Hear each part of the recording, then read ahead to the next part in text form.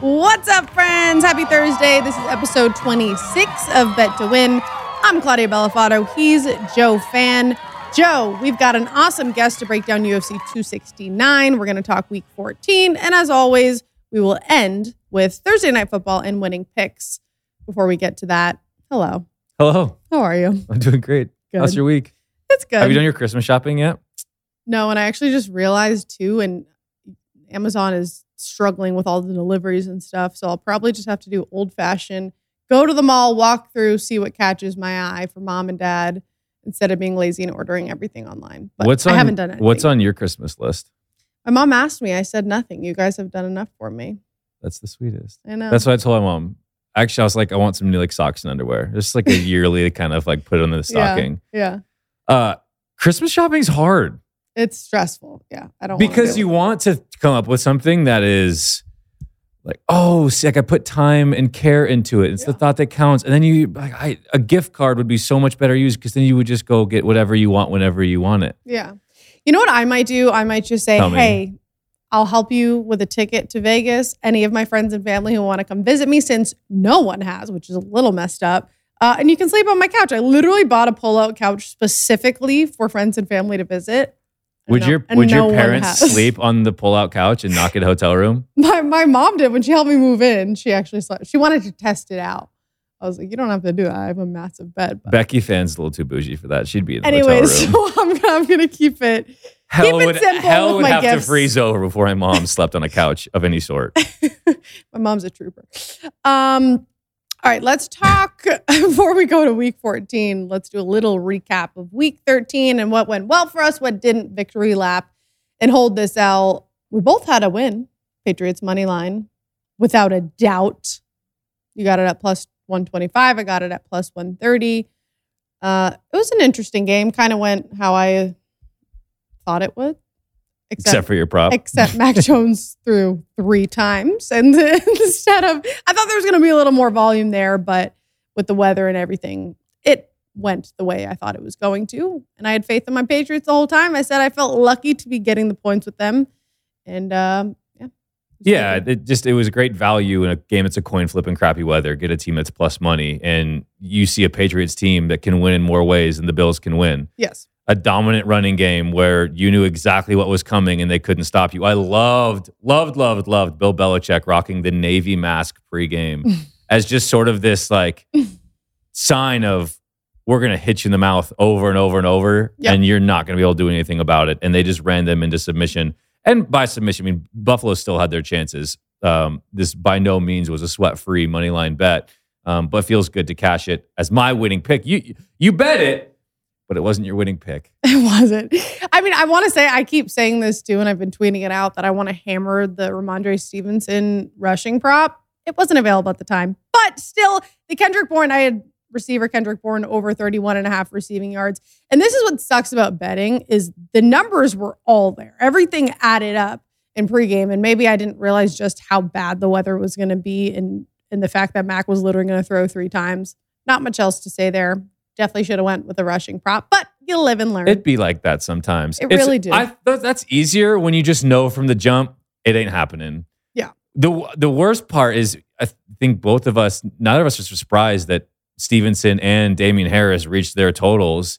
And as Damian Harris is on that 65-yard touchdown run, you're thinking, God, I should have bet his prop. Oh, yeah. I literally said that out loud. I should have put a rent check yeah. as he's sprinting to the goal line and cash it in the first half. Yeah. A wild game. They match up again here in a couple of weeks, and you hope that the weather is, although you never know in New England or Foxborough how it's going to be, but I don't know if we learned a ton about that game other than the Patriots have a dominant running game and Buffalo couldn't do anything about it. I was also impressed just by Josh Allen. That dude was throwing missiles through 60-mile-an-hour winds. All right, Joe, let's transition to some UFC 269 this Saturday right here in Las Vegas at the T-Mobile Arena. But instead of just you and I talking about it, let's bring in the expert. We've got Kel Dansby from ESPN Ringside, also the host of the Corner podcast with our guy Andreas Hale, who we had on here a few weeks ago. Follow him at Kel Dansby on Twitter. Kel, what's going on, man? Nothing, enjoying a good weekend of combat sports. I'm in New York currently for the Lomachenko fight. So sad face. I'm going to miss UFC 269. Don't tell anyone. I think it's the better card this weekend. So it's going to be really fun. But I'm here doing boxing and I'll be watching on my laptop because there's just a couple fights that are must see this week. Hey, I want to get to the card. We're coming off of a monster card, UFC 268, where Usman defeated Covington. That was a really highly anticipated card. It had two co-main events, just like this one. I'm curious, on a scale of 1 to 10, where would you rate UFC 269? How does it compare to what we saw a month ago? It's pretty comparable to a month ago, right? Like they have two really good fights at the top of the card. I'd say it's even. It shouldn't have been even though. Like this was supposed to be the big blowout for the end of the year, but Jorge Masvidal pulled out of the fight. So once you lose Jorge Masvidal for better or worse on a card, you don't have that same star power anymore. So he gets injured. That fight is off of this card, and then now, as great as Amanda Nunes is, I think she should be headlining cards at this point. She's the best women's fighter ever, but her in the co-main isn't something that's going to drive casuals to tune in. It's not, the guy like The Rock isn't walking someone out now. There's a little bit of that star power that is missing. So with that being said, it's a great fight technically between, the cage and the cage. But outside of that, for the spectacle of it, it lost a lot when Masvidal kind of dropped from the card. You make a good point with Nunes. She should be headlining the cards at this point, and Joe and I want to get into that a little bit. But before we do that, let's talk about the main event, the lightweight title bout with defending champion Charles Oliveira. But he's the dog here at plus 140 against Dustin Poirier, who's favored at minus 165. Let's first talk about that. Oliveira has 9-fight win streak right now. Why is he the dog? It's the Conor McGregor effect, right? Conor McGregor, you can think whatever you want of him. The best thing he's ever said is when someone signs on the dotted line, it's red panty night. This is their Super Bowl, right? He makes stars. The reason why Nate Diaz is a superstar is because of Conor McGregor. The reason why Dustin Poirier is favorited in this fight is because of Conor McGregor and beating Conor. This is what happens. If this was pro wrestling, Conor McGregor gave him the rub. Dustin Poirier is the star. He's the name known by more people. And it's the reason why more people are betting on him. So when you look at that, I think Poirier, again, his resume is better than Oliveira's resume. They both came in around the same time. Both started super young in the UFC. So both have a ton of fights in the promotion. And when you have names like, Conor McGregor, like I just mentioned, when you have Tony Ferguson, you get these names on your resume. Max Holloway, Poirier's beat. Like there's names on a Holloway when he's on his streak now where he deserves to be a favorite. But the guy's the champ. Like, and you can say what you want at the end of the day. Like the champ coming in as an underdog is very disrespectful, especially considering someone like Charles Oliveira, who has the most finishes in UFC history. Not the division, not the past 5 years, UFC history. He has the most finishes. He has the most submissions in UFC history. This guy doesn't let it go to the judges. He is a finisher. So that means he's in every fight. So for him to come in with the belt to be an underdog is a little disrespectful. Yeah. I'm just curious too, Joe, before we get to your question, you've seen so many fights at this point. When you saw this card, this is what I like to do with football is like I'll look at the matchups before I look at how they set the lines. And in my head, I'm going to say who I think should be the favorite and where I think the point spread should be. So if you looked at these matchups, what would you have set the lines at for these two fighters? I think Oliveira should have opened as the favorite. So coming in, Poirier has 2 fights against McGregor. The first one, okay, he gets knocked out. I thought that was pretty legit. The last one ended on a broken leg. So you look at how both of those end. Oliveira, if they wanted him, if he wasn't the favorite for the belt or the person going in for the championship, they should have put him in the title picture last May. They could have had Dustin Poirier have the championship against Conor McGregor. They did not. So I think when someone is a champion, when the promotion declares them the champion, when he's on a 9-fight winning streak, I think you look at that guy and you say, okay, he should open as the favorite And if the line shifts from there, let the betting public shift the line. Yeah. Right? Like if more money is coming in on one side or the other, then we see a shift on the line after that. But I think with his resume, what he's done lately, and him being the outright champion, he's the guy who should be the favorite. That's like Tom Brady going back to the Super Bowl and you're saying Tom Brady's a dog. I don't care what the Tampa Bay Buccaneers are doing this year. If they make it to the Super Bowl, Tom Brady should be the favorite. He is the champion. I don't care if they're going against a Patriots team who's hot. I don't care if they're going against Mahomes. Tom Brady is the champion from last year. Yeah. He should be the favorite. So I think Oliveira should get that same respect. That's sort of the same logic that in the SEC championship. It's like, oh, wait, I can get points with Alabama. I can get Nick Saban at plus money, and then certainly it works out in that game. Everything you're saying to me screams great value with Oliveira at plus 140. Let's finish this fight up, put a bow on it before moving to the co-main event. Give us your sort of comparison, your tail of the tape in terms of comparing the fighters and their styles, and then ultimately make a pick for us. I think Charles Oliveira has come a long way in his stand-up, right? Because for a long time, he was a submission machine. He was a guy, don't go to the ground with him. You can kind of stand on your feet. You have a good chance, maybe outpointing him, even knocking him out. His stand-up has come such a long way, and he's found ways to get people on the ground where he doesn't just have to just pin them against the cage, drag them down. That's not his style anymore. He can finish you in different ways. He can be hurt, and then you can chase him to the ground. Next thing you know, you're in the triangle or something crazy, and you're being submitted. So he has a lot of ways to win this fight. That's something I always look at when you're betting MMA and you see these lines come out. You go down the list and you say, how many ways can they win this fight? And that's how you make a smart bet in MMA. Dustin Poirier, when you're coming into this fight, you look at, he can knock out Charles Oliveira. He's knocked out a few people recently. Justin Gaethje, Conor McGregor, cool. He can go 25 minutes.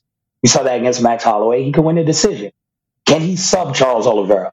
No, he's not going to win by submission, right? He's not going to have the advantage on the ground. So you look at Charles Oliveira, he can very well knock out Dustin Poirier. We saw him do that to Michael Chandler on the feet without the submission.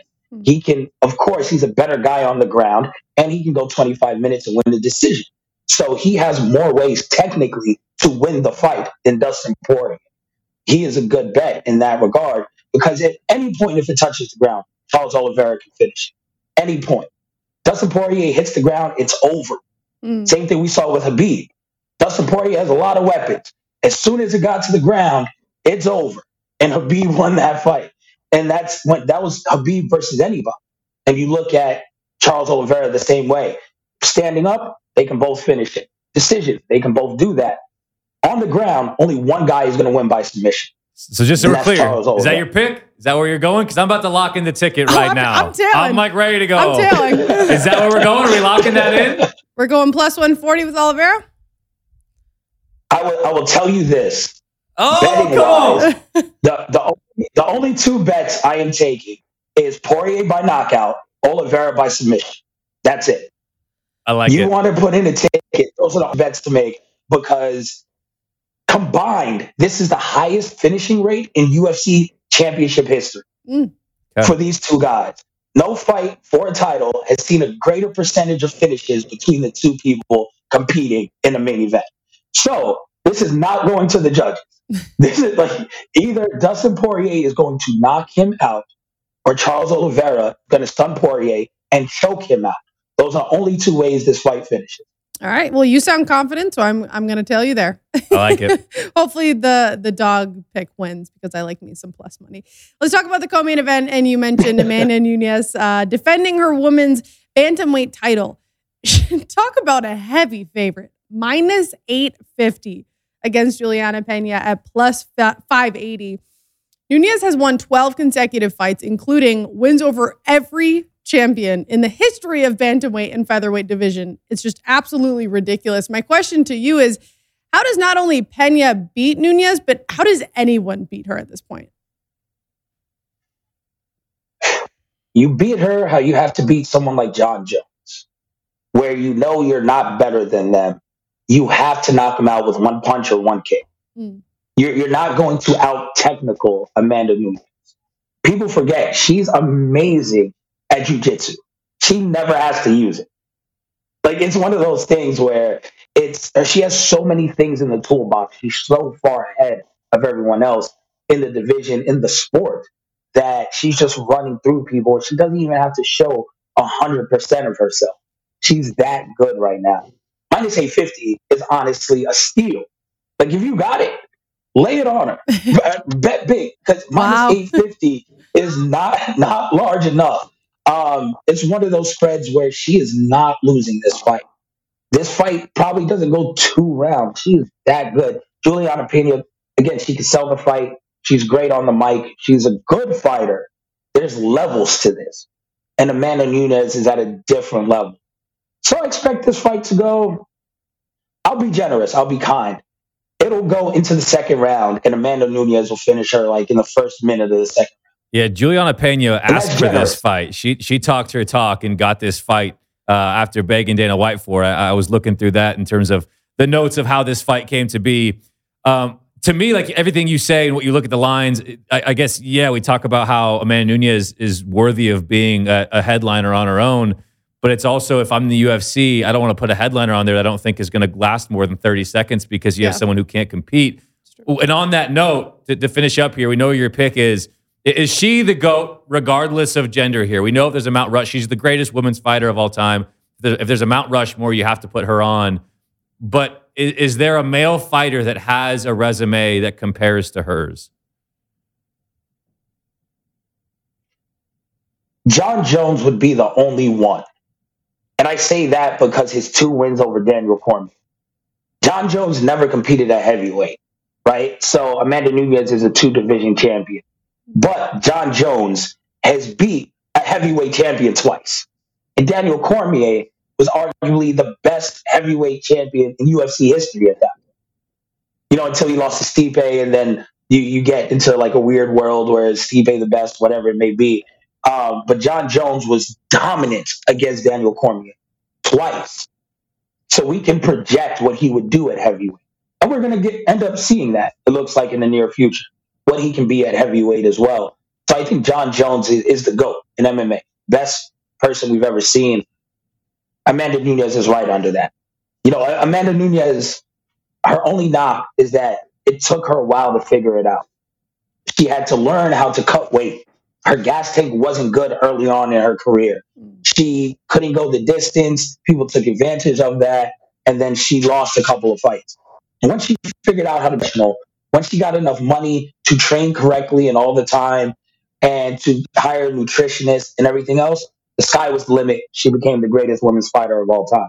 So I can't hold the losses against her too much because that's just a product of the environment.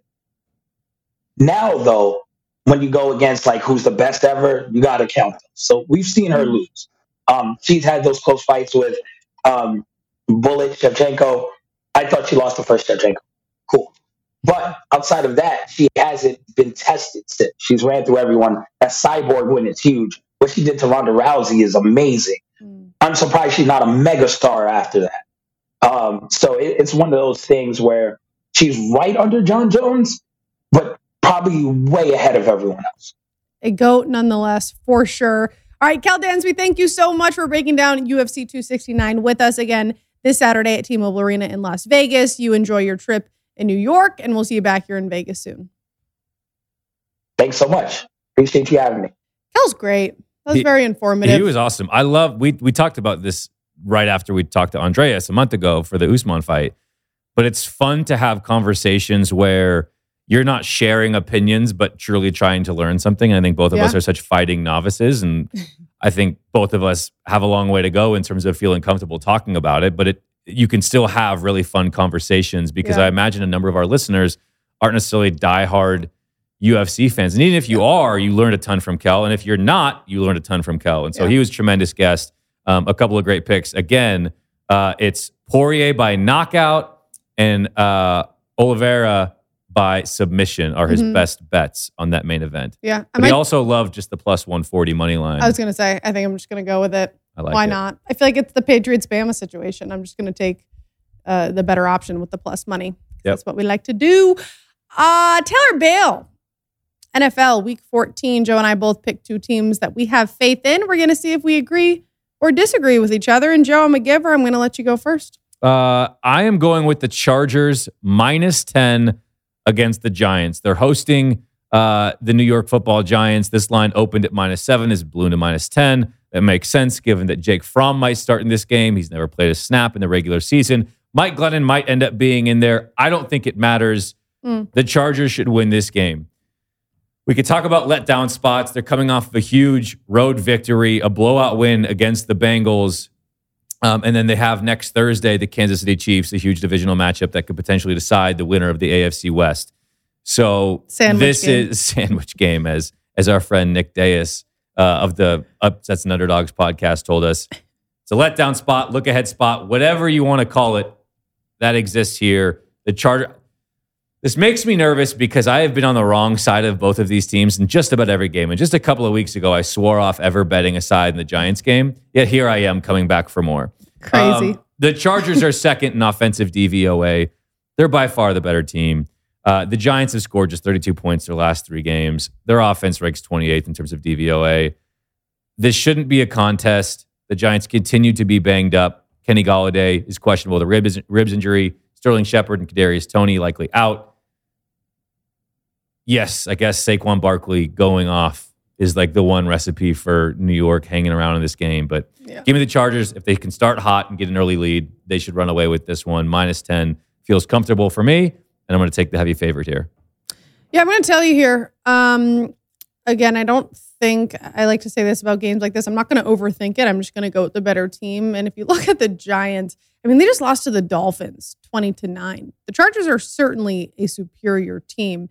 In that game, the offense could not get going. There really was no hope for them. That was with Mike Glennon at quarterback, like you mentioned, whether it's him or Fromm, doesn't really matter to me.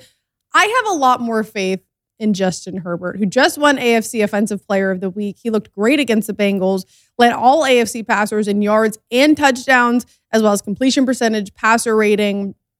Again, I'm going to keep it simple. I'm going to go with the better team here in the Chargers, and I will lay 10 with them. What you got? I got Seahawks, and I'm a line mover, people. It moved from 7. I'm just kidding. It's a big whale bet from Claudia Bellafato. Yeah, I got it at 7.5. It's up to 8.5 Sharp now. money coming in. You know, at Texans. Total opened at 44, now down to 41.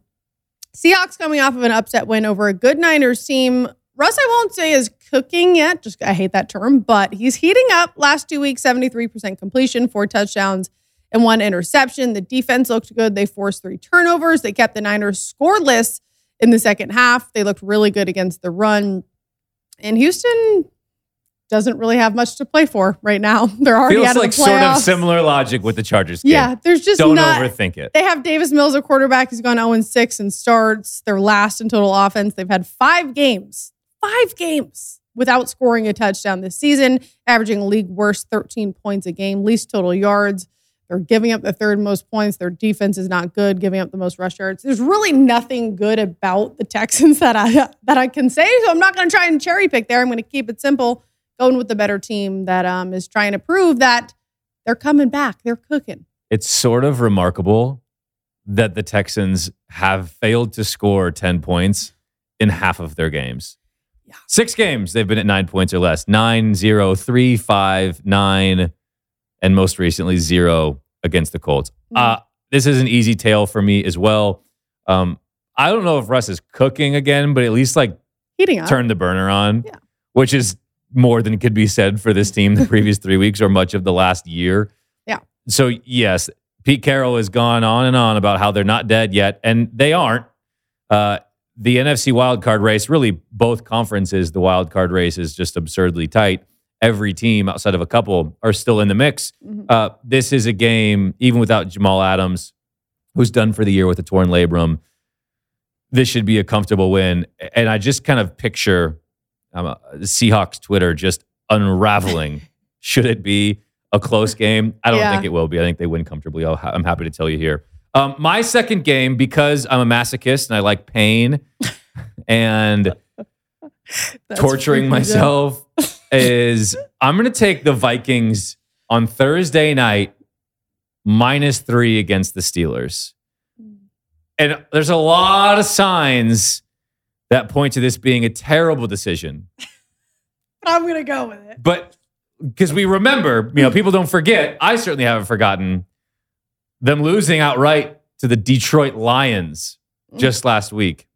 The Vikings are 1-9 in their last 10 games against the spread as a favorite. The Vikings rush defense ranks 29th in DVOA, 31st in opponent's yards per rush. Najee Harris could have a big game. But, however, I don't care that the Steelers are 18-5-1 against the spread in their last 24 games as underdogs. They're not a good team, period.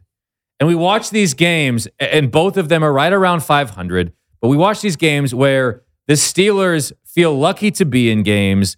They're 6-5-1, and all 6 of their wins have just felt so heinous. Talk about losing to the Detroit Lions. They tied the Detroit Lions. Granted, it was Mason Rudolph who was playing. Minnesota's 5-7, and they have just found ways to lose games. I feel comfortable betting on the better team who is at home. And if you look at Minnesota, they're still 11th in team DVOA. Pittsburgh is 23rd. They're 11th in Pro Football Focus rating. Pittsburgh is 26th. There's no question in my mind who the better team is. I don't care if Dalvin Cook plays. Alexander Mattison is almost a plug-and-play, a Jace type player in that running game. Yes, Adam Thielen being out hurts. I believe in Justin Jefferson to such a degree that it's not changing my mind here. I am going... Really, you just got to make sure that TJ Watt doesn't just take over the game, which is easier said than done, given that he had 3.5 sacks last week. He's got 16 in just 10 games. So obviously you can't trivialize just containing TJ Watt. It's far more difficult to do and easier said than done. And I know this is going to be a sweat-filled evening for me. Yeah. But I'm taking the Vikings nonetheless. There's just not a lot of lines I really like on this card in this slate this weekend. I'm thinking card with, talking UFC. On this slate in week 14. You're such a UFC buff. Such a UFC buff. Huge fight guy myself. I agree. And I looked do you think I've been in a fight? I'm going to say no. Correct. Yeah. I've been in a few. No. 100%. Yeah. That's not shocking. I can see that. As little as I want to punch somebody, taking a punch sounds terrible. Yeah, but you're tall, so still don't want to get a fight. Okay, fine. I kind of want to hear about yours though. Can we we can do a quick 30-second timeout. No, we'll save that for another time. Wow, what a tease. I'm gonna bail. I mean, this game is gross. I'm not gonna actually touch it, but for segment purposes, I'm gonna take the points. I mean, you look at, and it's not just the Vikings Lions. We talked about that terrible coverage down with 4 seconds left, Jared Goff, blah, blah, blah, all of that. But the Lions were leading that game. They were up 20-6 going into halftime. So, and I've been high on Kirk Cousins. I have been, I guess we'll say positive about the Vikings. But in this spot, they're 1-9 against the spread in their last 10 as a favorite. I'm so sick of sweating this team. You're crazy. You're a massive whatever. Masochist is the word. That word. I'm not going to do that. I'm not going to torture myself. I refuse. Especially when I've banged up Dalvin Cook, whether he's playing or not. They're without Thielen, like you mentioned. And Kirk Cousins' numbers are really good this season, but how long can you go without your main weapons? And I want to give Big Ben a little shout out. Okay. Season outlook, not great. He's not quite the Big Ben that he used to be, but in his past 4 games, he has 3 with multiple touchdowns. His offense is full strength right now. You mentioned how stellar TJ Watt has been.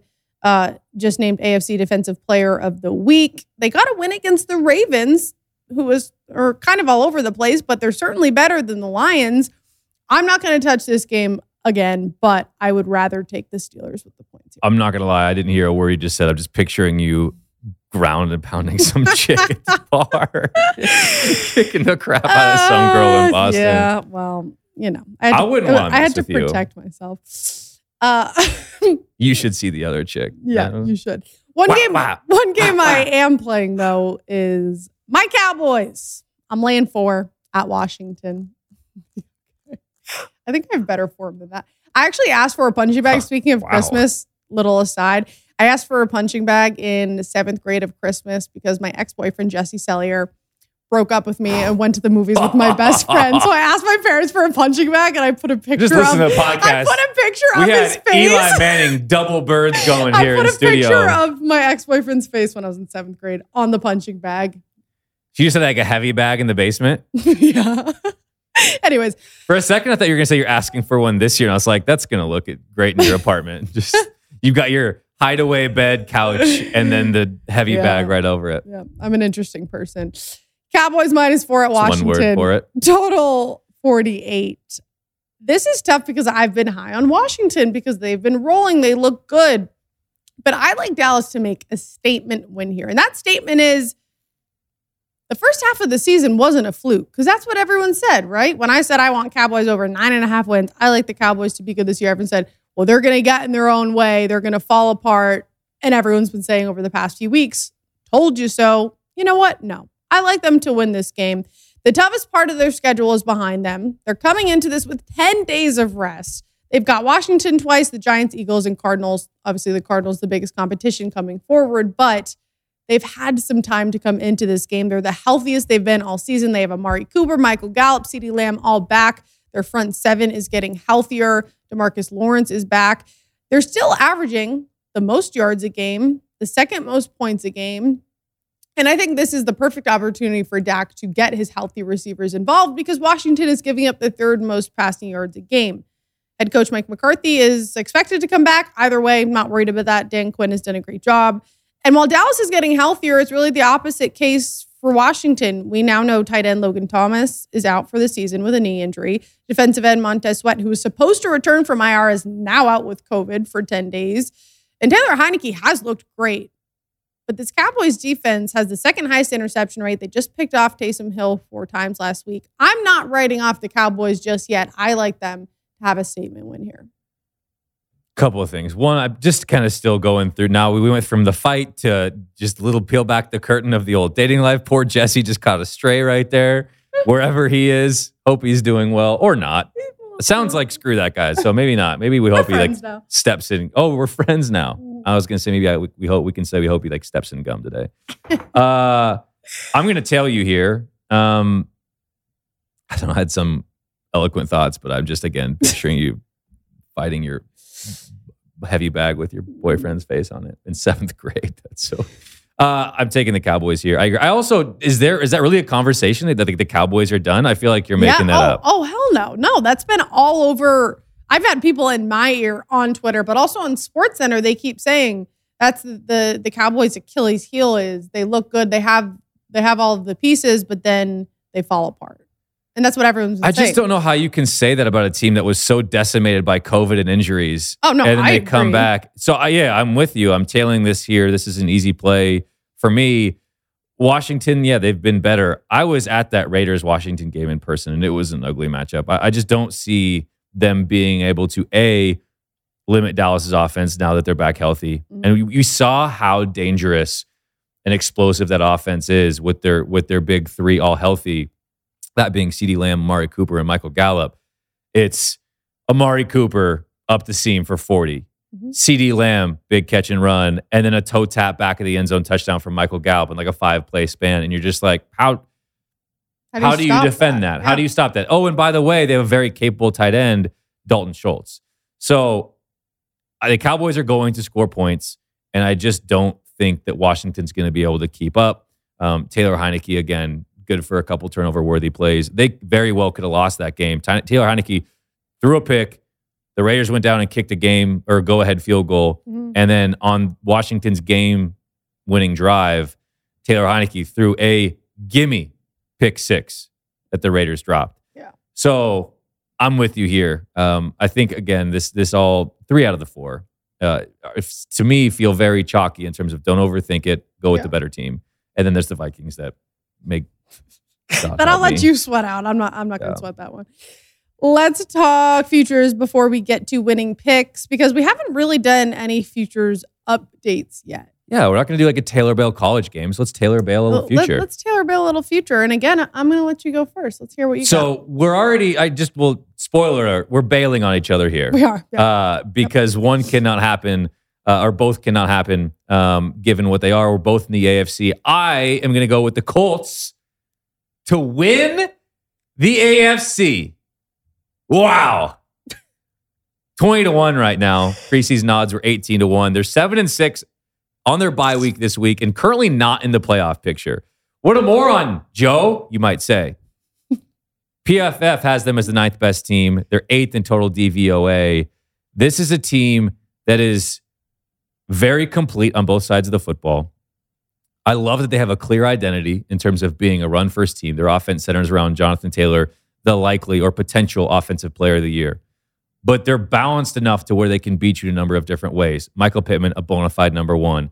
I sent a lot of crap Carson Wentz's way over the last couple of years, but he's largely played good football this year. And you talk about teams kind of like the Vikings. They're a better version of the Vikings where they're 7-6, but they should have at least 2 or 3 more wins. They've blown 2 games against the Titans, the Rams, the Bucks, and the Ravens. All games they lost late. They hang around.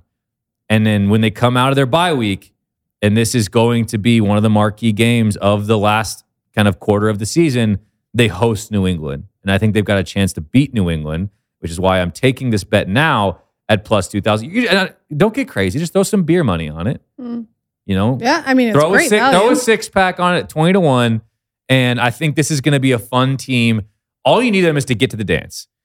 But every game they play in the postseason, they're going to have a shot. And they're going to hang around. They don't get blown out. They have only lost by 2 scores twice. And so, yeah, give me the Colts. Yeah, I mean, of course, there's good value there. My only thing is you mentioned Jonathan Taylor. If he gets hurt, right? Though that's my only problem. We just talked about the Cowboys who have so many weapons on offense that they were still winning games when some of those pieces were injured. Yeah, and a team like the Colts, Jonathan Taylor's out. And I mean, that's just, but they also have, mentioned You're totally right. And especially that position, an injury could come on any carry. Yeah. Which is why, you're not throwing the mortgage on this. Right. You're just throwing, you're throwing a cocktail at excess on it, which is like $65. I don't go. Maybe a half a cocktail. Maybe a Jack and Coke, but hold the Jack and it's just a $15 Coke, and then that's your bet. At Encore. Yeah, that makes sense. Yeah, they have the Patriots, Cardinals, and Raiders coming up. I'm gonna go with the Patriots here. Not only to win the AFC, but to win the Super Bowl. 7-1. Preseason odds were 25-1. No one had faith in Bill Belichick. And they were 100-1 in October. They had dipped to 100-1 in October. Buy the dip. I should have bought it then. I really should have. Bucs are the favorite right now to win the Super Bowl, 524. Packers plus 600. Chiefs and then Patriots are in at plus 700. I love this. According to ESPN Football Power Index, a Patriots and Bucs matchup is the most likely right now.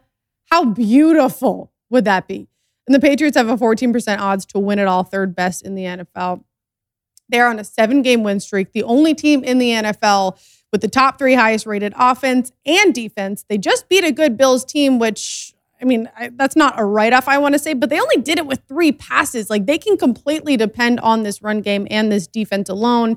And enough with the Bill doesn't trust Mac. I saw a bunch of tweets and commentary about that. If it ain't broke, don't fix it. If the run game is working, then go with it. Lean on that. And Mac is a good, trustworthy quarterback. The game before that, he threw for over 300 yards, 2 touchdowns. Before that, he had 2 games over 80% completion percentage. He's really just in the perfect system right now to succeed. They don't have star players. They don't have a quarterback that does anything extraordinary, but they've stayed mostly healthy. They can play clean, smart football. And that, to me, sounds like a Super Bowl contender. They're so balanced. They're so well coached. They don't make mistakes. This is wild. From Football Outsiders, the odds to win the Super Bowl, the Patriots are number 1 for them at 33.7%. 1 in 3 chance. That's way too high. The next closest are 4 NFC teams. So according to Football Outsiders, it's a foregone conclusion. Sounds like some smart guys over there. That the Patriots are going to win the AFC. It's a sensible bet. And it's one of those where I guess you kick yourself for not taking it a bit earlier. But they are very much legit. And they've got some really fun games down the stretch still yet to play. They're on their bye right now as well, but they come out of it with Colts and Bills back to back. Yeah. That both of those matchups should be a lot of fun and good tests for them going into the playoffs. I agree. Yeah. Looking forward to actually seeing the Bills matchup again with maybe better weather. I would assume it can't be as bad, but interesting to see. Let's talk winning picks. But first, let's give out some free money, free bet promo. Bet 5 to win 400. New WynnBET accounts only. $5 on any spread, total or money line of odds minus 120 or greater. You'll get $400 in free bets if it hits. Go to winbet.com or download the app. Winning picks. Joe is 1-1, up 0.25 units, and your girl is 0-2. But let me just remind you, I went 0-4. Check out the graphics of the backboard. I went look 0-4. How hot we look. I went 0-4. Wow, my face is gigantic. It's like, that's a little too much detail. We could lower the high def on that a little bit. Anyways, I went 0-4 to start the season. If any of you were with us on our beginning journey, the first few episodes, and I figured some things out and I got on a really good track. So I just want to say, if any of you are out there also maybe missing a few of your winning picks and you're 0-2 like me, keep your head up because things do turn around for you. What's the comeback story? America loves a comeback story. Just a rags to riches. Claudia Bellafato. 58%. My winning pick is a 6-point teaser plus 140. I'm going to start with the Seahawks minus 2.5 at Texans. We already talked about this game. Again, I'm not going to overcomplicate it. They're heating up. They should comfortably win by over a touchdown against the worst offense in the NFL right now. Bills plus 9 against the Bucks. Taking nothing away from the Patriots, but that last game, I'm not going to weigh too much on it. We already knew they weren't great against the run. That was proven. But Tampa, like the Bills, rely on their passing game. So very different than the Patriots. The Bills defense ranks number 1 in overall DVOA, number 1 in pass DVOA specifically. They've allowed the fewest passing touchdowns, the fewest 20-plus yard plays in the NFL. And the Bucs are still dealing with key injuries and absences on both sides of the ball. I'm not saying that the Bills are going to win this game, but if Taylor Heinicke, and I hate to keep going back to this game, but I can't stop thinking about it. If Taylor Heinicke, and at the time the worst passing defense in the NFL, could actually win just a few weeks ago, then I think Josh Allen and the number 1 pass defense can do it too, or at least cover with a free touchdown and more. And my last leg is the Packers minus 6.5, just under a touchdown against the Bears. Another don't overcomplicate it, laying under a touchdown with the better team, who already won this matchup in week 6.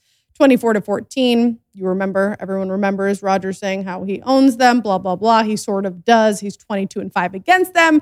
Since then, the Bears have lost every game but one, and that was a 2-point win against the Lions. They rank bottom 3 in passing yards, total yards, points scored. Or getting Justin Fields back doesn't do much for me. Green Bay coming off of a bye. They haven't lost a game at home this season. 10 in a row at Lambeau they've won. They're getting healthier. Their defense has been impressive. I don't see that game being close. Yeah, great minds here. I'm also going with a 3-team 6-point teaser at plus 140. Chargers minus 4 against the Giants. Seahawks minus 2.5 against Texans. And Packers minus 6.5 at home against the Bears. Who's your daddy? Aaron Rodgers is your daddy. Chicago. That's my winning pick for week 14. You like that? I wasn't expecting that. That was interesting. What a show. Oh, what a show. All right. That is episode 26. Everyone enjoy Thursday Night Football. We'll see you back here on Monday.